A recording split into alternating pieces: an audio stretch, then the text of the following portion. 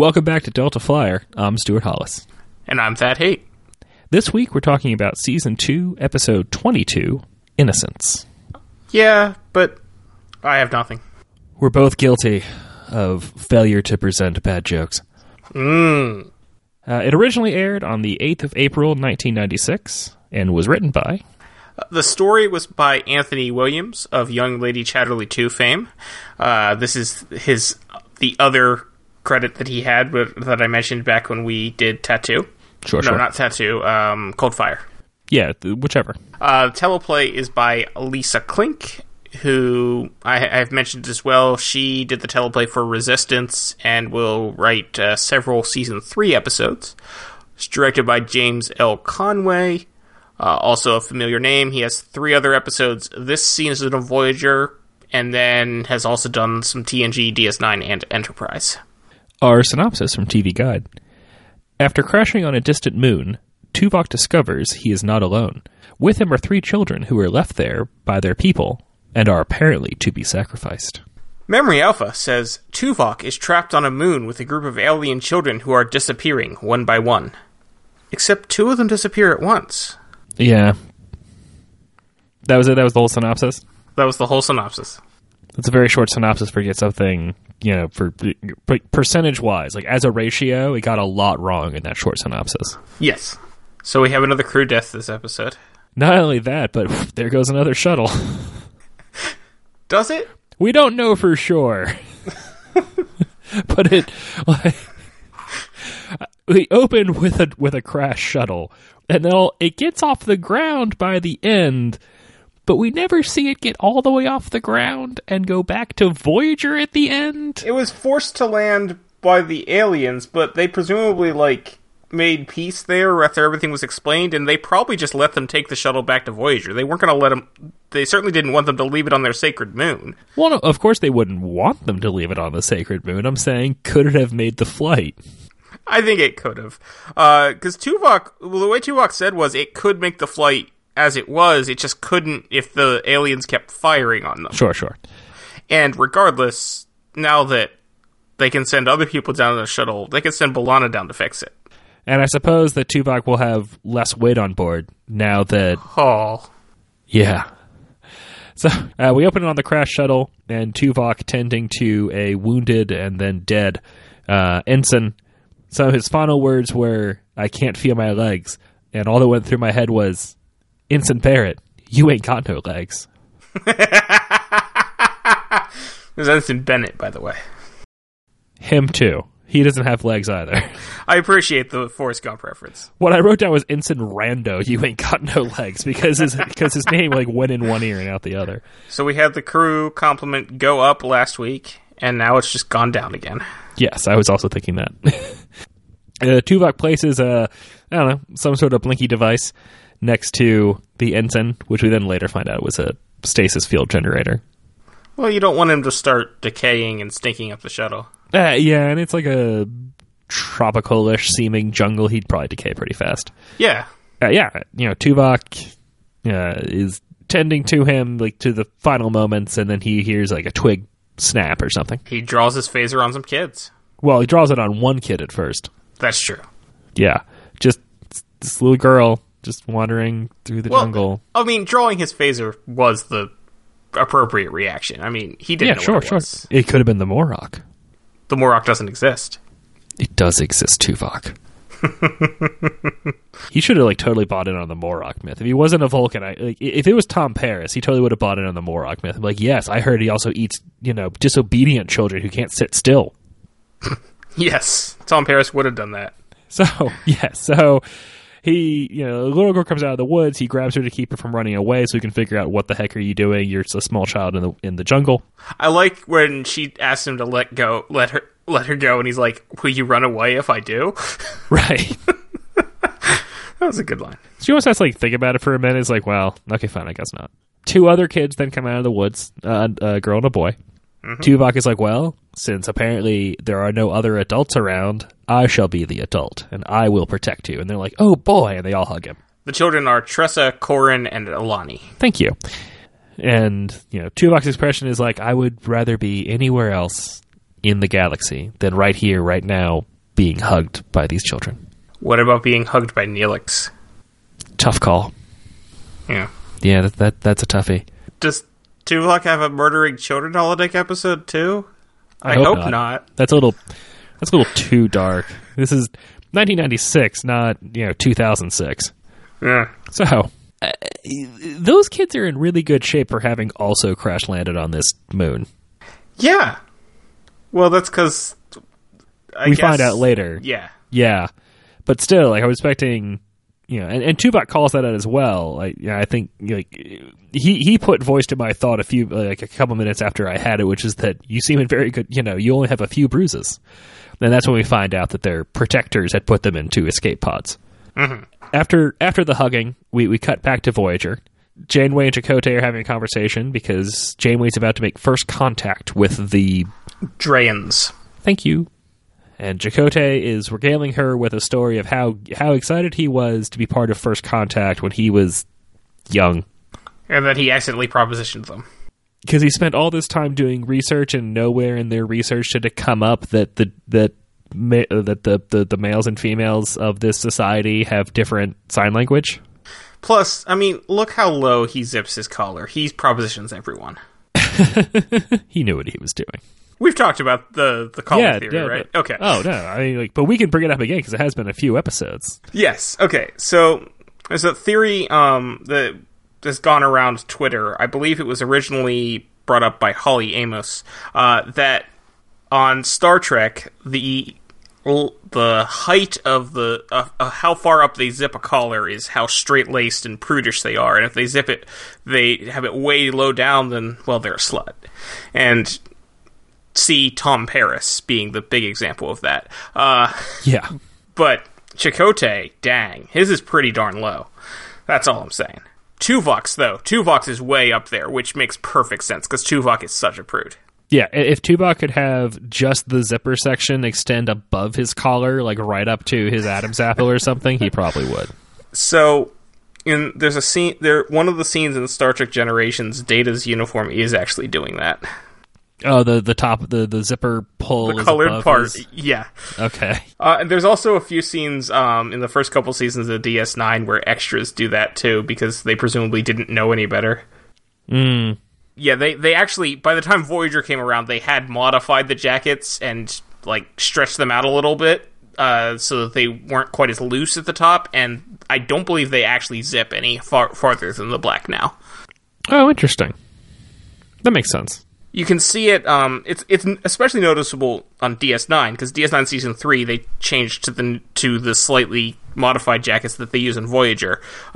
They're a lot floppier at the collar for the first two seasons.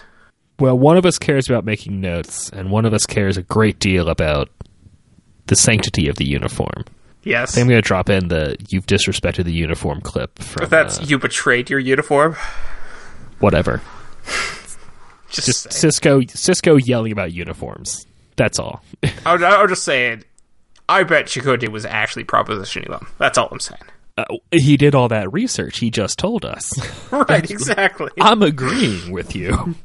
Anyway, so Janeway is very confident about this first contact scenario. She's just giddy.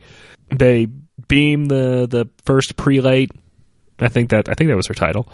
Yes, first prelate. Yes, and her two aides, and just to get a little bit of Stargate in our Voyager, they travel in threes and only one speaks. Yes, they hunt in packs, and they wear like veil things. Veil things, yeah, yeah, and you can see through the veil that they have some sort of forehead thing going on, just like the children. And so immediately it's, oh, okay, so these children are like the same people as these people. Which begs the question, why don't the children wear veil things? Right, I was starting to wonder that as well, especially, well, at first I was wondering if like, the veil thing was some sort of like formal attire. Later we find out that no, apparently like basically all the adults we see of these people wear the veil thing. So I was like, is this like, maybe it's like a sign of adulthood or maturation or something. It's like, well, then the children should wear it, because no one's more mature than these children. Don't spoil that. Oh, come on. If you're listening to the episode, I know we have at least one listener who has never watched Voyager. But Sure. if you're listening to the episode, we're going to reveal the end anyway, eventually. Yeah, I wasn't sure. Maybe it was like the braids, from the girls from... From the Two Rivers. Yes, thank you. Well, because they wear ribbons until they don't. Yeah. Right, and then and the braids mean something too. They can only braid their hair once they're a real woman. Because Right, then they can yeah. tug it when they're annoyed at men. But don't take our word for it. Ask Perrin. He knows women. Oh, he doesn't know anything about women. Ask Matt. He knows everything about women. Yeah, Matt knows nothing about women. Ask Rand. He knows women. Rand doesn't know anything about women. Ask Perrin. Oh, jeez. So, Perrin was the first one to get married. that's very true. But this episode, which is not the Wheel of Time. I'm not prepared to do Wheel of Time weekly. Oh, goodness, no. If for no other reason, at the midpoint, it's on this episode, we're just gonna drink cyanide for 4 hours. As we begin to discuss Book 9. In this episode, a wall falls on Matt. 4 years later, we'll tell you why.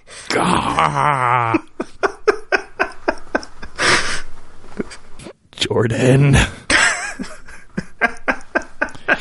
So, back to the moon. Yes. Tuvok is there with the children who are, behaving like children. Running around and screaming and... Playing with things that he doesn't want them to play with. Which is literally nothing. He wants them to play with nothing. Nothing at all. I was going to say, except for, leaves or dirt. He's like, no, he probably wouldn't want them to do that either. I found it amusing when he picks them up and places them as if that is gonna, work. Yes, and then immediately the one kid's like, but I want to sit next to you. The kids also point out that at this point, they mentioned that there were other children and they were taken by the Morok. Yes, and we also find out the Morok lives in the cave. But Tuvok detects no life forms. Which doesn't help the children too terribly much. So Tuvok then teaches them the Bene Gesserit litany. Fear is the mind killer. Basically, yes. He walks them through, the Vulcan Bene Gesserit litany, basically. Vulcans are the Mentats, basically. May the Morok's coming cleanse the world? Well, sort of. Yeah, in a way. Yeah, it's sort of we'll talk about more about how maybe it's cleansing the world when we get to more information later in the episode. Anyway, so yes, there's nothing in the cave. You guys just need to face your fears. Picture them and then get rid of them. Like it's a Reticulus or a Bogart. Boggart?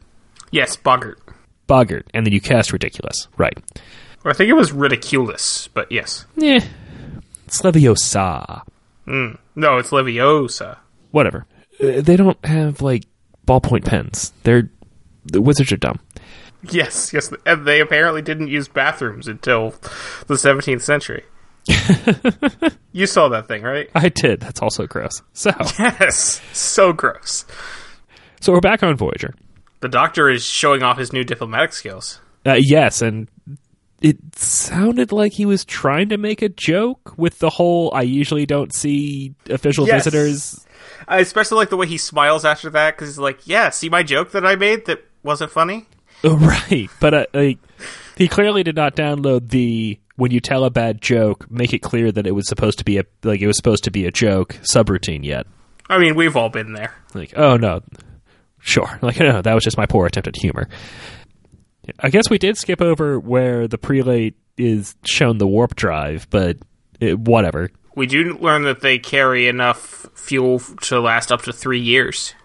Yes, because the warp drive has some sort of recycling functionality to it. Oh, by the way, we should also mention that the whole reason they're here is because this is yet another planet that they're trying to get polyferrite from. They're still on the look for polyferrite? Yes, they are. They needed that months ago. Which is interesting, because in Tattoo, they were talking about how if they didn't get any soon, the ship was going to stop. And yet... They got some. Oh, I guess not enough, apparently. Yeah, no, they didn't get unlimited mining rights or anything, but they were sent off with a supply of it. We talked about this when we talked about Tattoo. Did we? Okay. Yeah, like basically some of the last stuff that Chakotay says to the Sky People is, thank you for your gift of this thing. And the Sky person's like, well, we're sorry we didn't allow you to, like mine our mountains to dust for it, but here you go, have some. Okay. But yes, they're still looking for probably ferrite. So, back on the moon, mm-hmm. Tuvok's patience is still being tried by these rambunctious, disobedient, totally not Vulcan children. I like how he often tells them what they would be doing if they were Vulcan children. Right. Like, you know that thing you're doing right now? You wouldn't be doing it if you were Vulcan children. He'll save children, but not the Drayan children. Nice. It's just references all the way down in this episode. Yes. So, including all the way down. Yes. So he teaches one of them how to put herself into a meditative state by doing basically like the Vulcan version of this is the church, this is the steeple.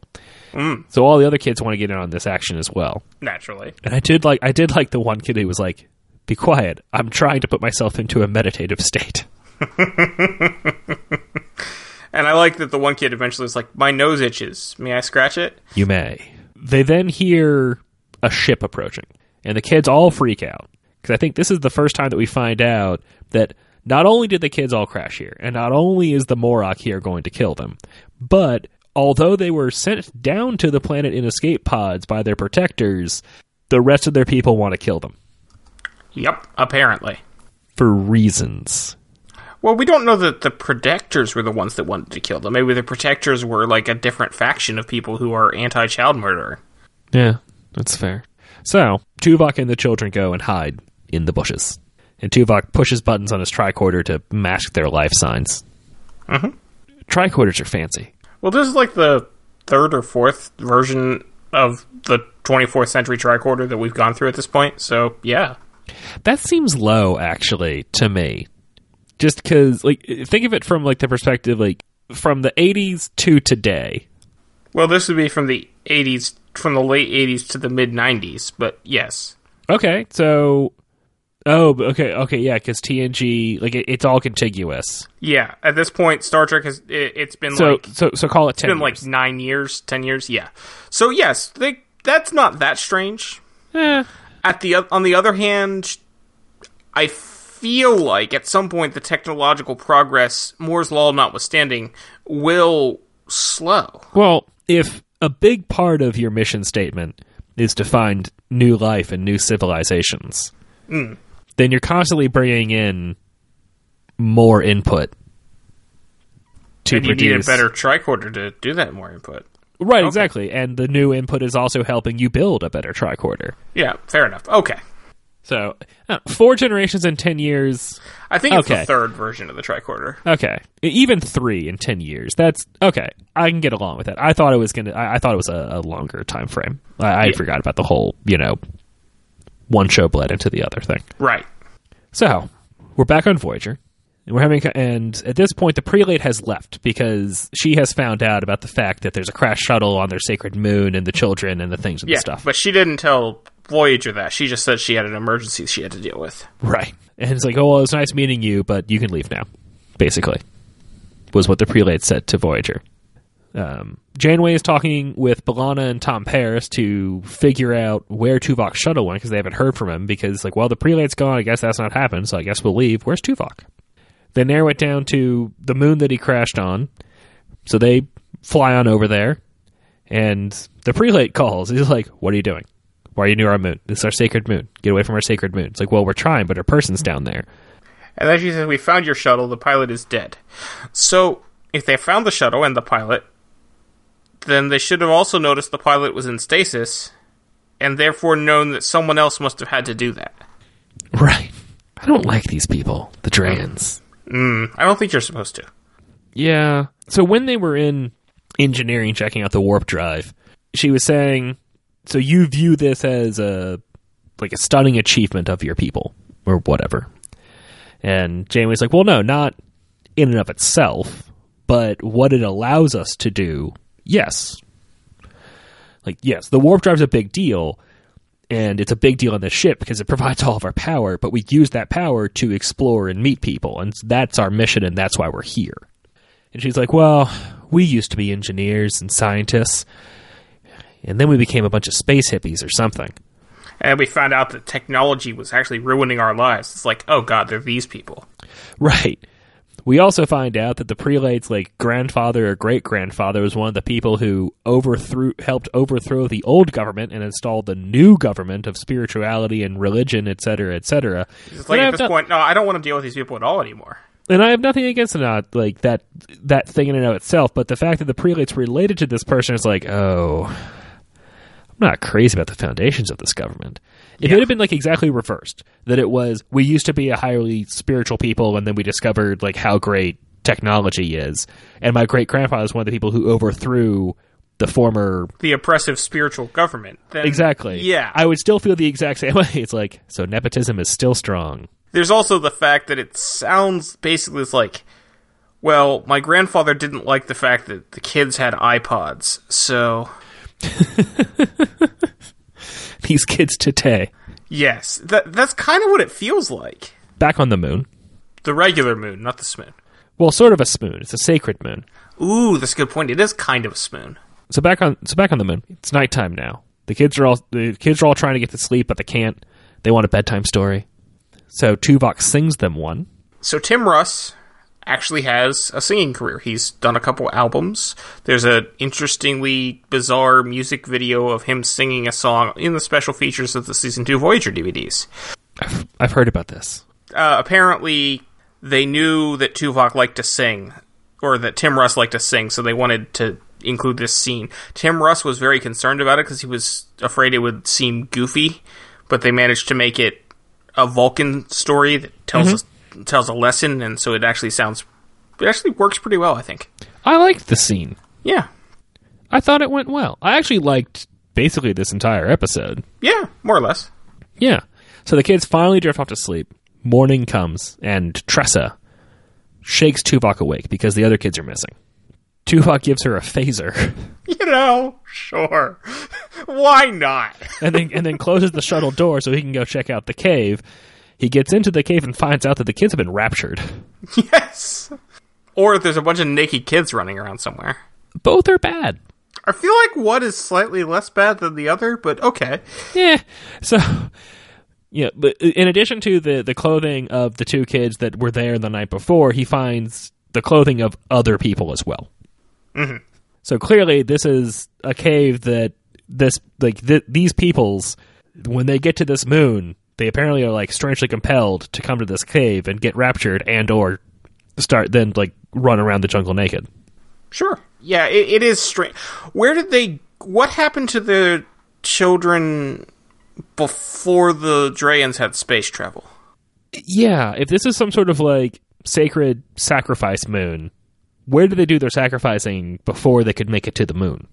Yeah, and speaking from a human perspective, it feels weird that you would still have sacred sacrifice locations once you have space travel. But then on the other hand, these are the hippy-dippy people, so maybe they do.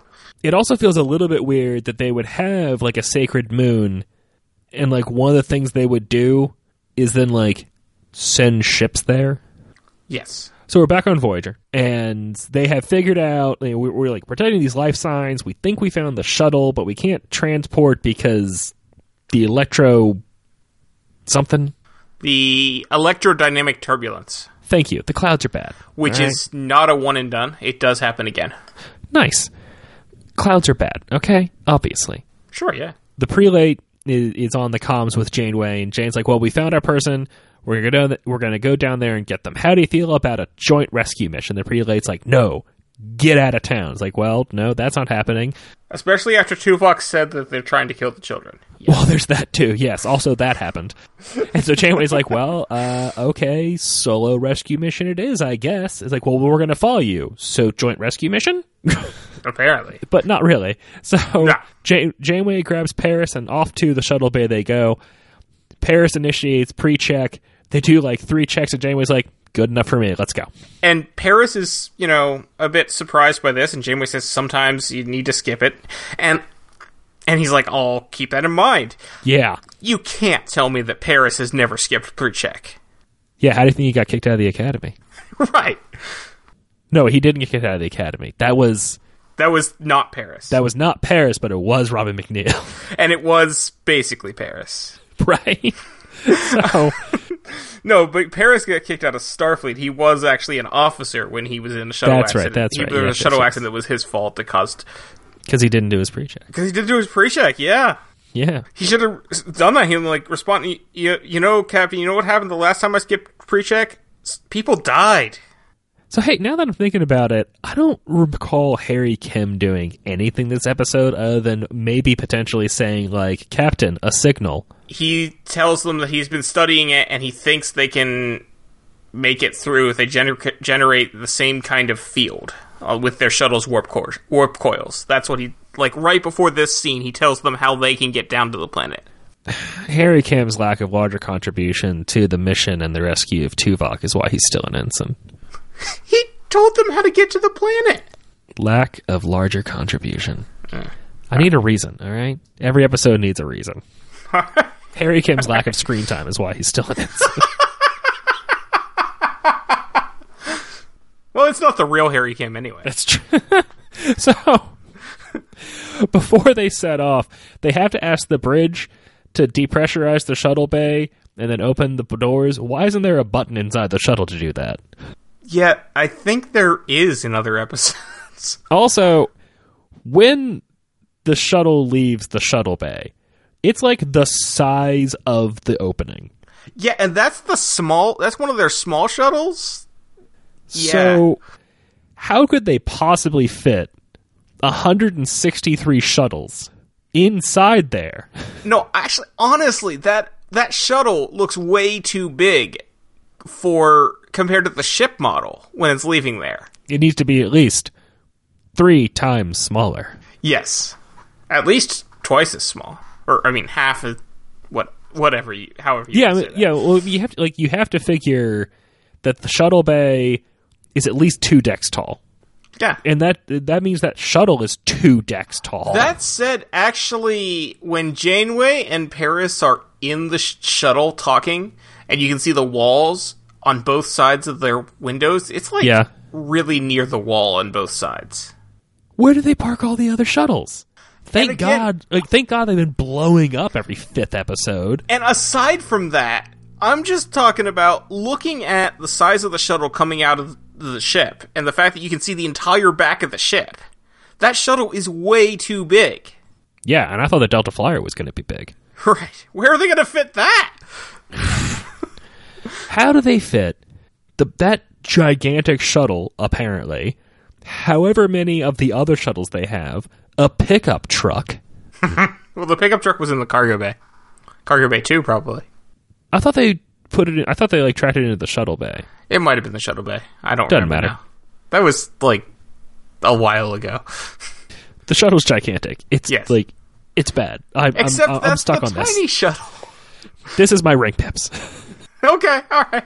Anyway, because the shuttle is enormous compared to the ship. So yes, the shuttle is way too big in that shot because this is the tiny shuttle that seats 2 people.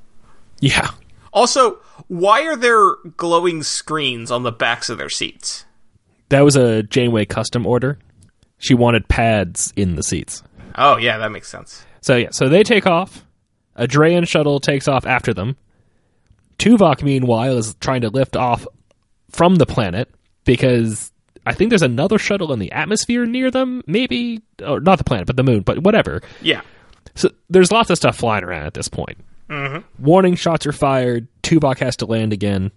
But before that, in order for Tuvok to take off, he has to do an emergency procedure that involves making one of the consoles explode.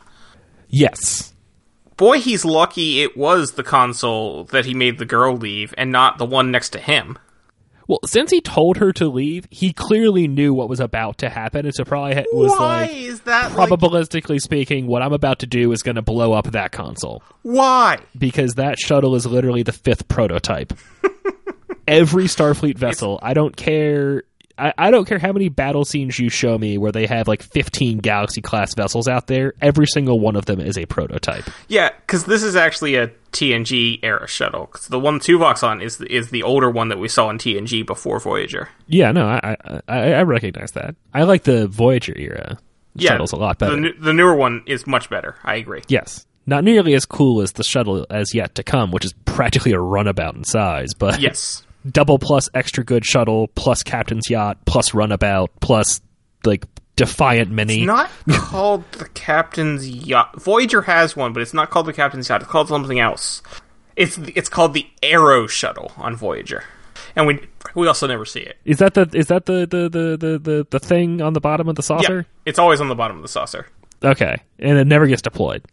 Yeah, the only time we ever see a Captain's Yacht of any vintage is in Star Trek Insurrection.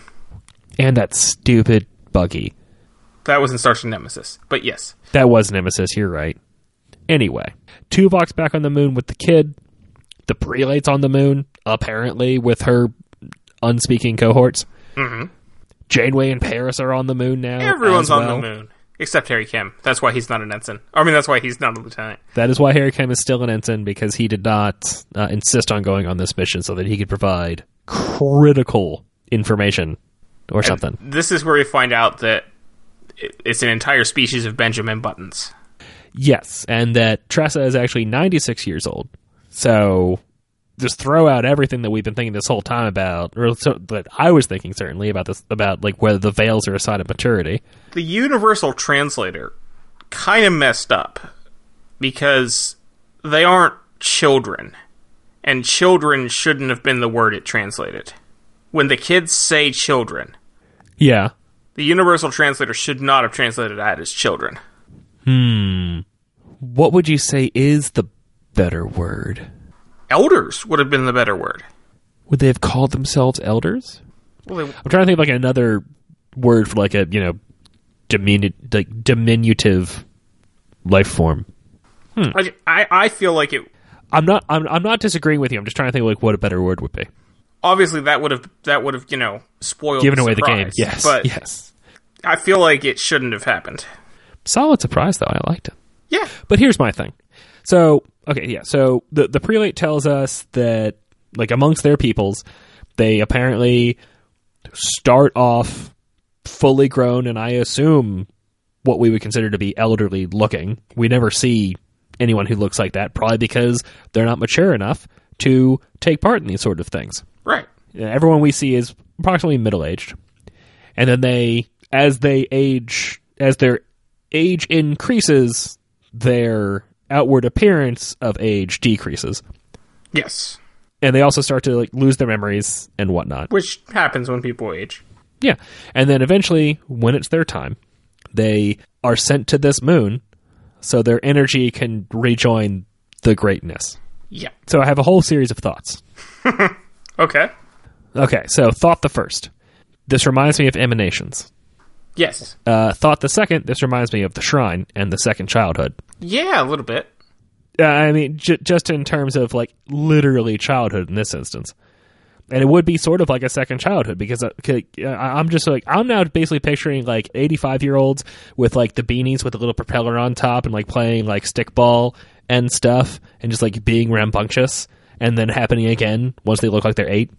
And that's just kind of funny to me. That would be funky. And then thought the third. At a certain point, Tressa says something about like her children and her grandchildren and how much she misses them and loves them. And it's like, are you just now having like a moment of clarity now that you've like accepted what's happening? Or have you been lying for the last 2 days? Yeah, that part bothered me as well. You remind me of my grandson. I miss him sometimes. Have you been missing him this whole time? Have you been thinking about him? Have you known? Yeah, that was... Did all three of them forget that they were old? Right? So, Tuvok volunteers to continue to do what he has done for the past couple of days, which is stay at Tressa's side and protect her and get her through the whole scenario. Yep, so he walks her up to the cave. The prelate tells us that this is a great honor and a wonderful thing, and maybe you Federations aren't so bad. We have no idea if they get the polyferride, which is the whole point.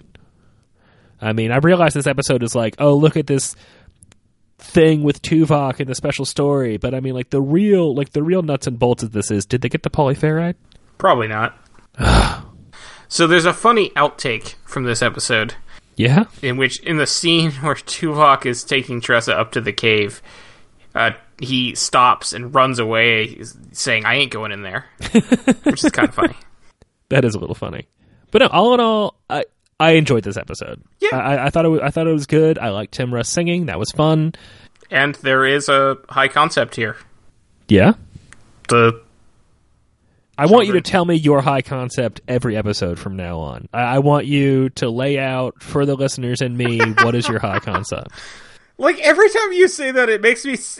It sounds like you're doubting that I actually think that there is actually a high concept. So, actually, there could be 2 high concept pitches, which, according to Memory Alpha on the production of the episode, that's kind of how it went. Originally, the aging backward thing happened later in development.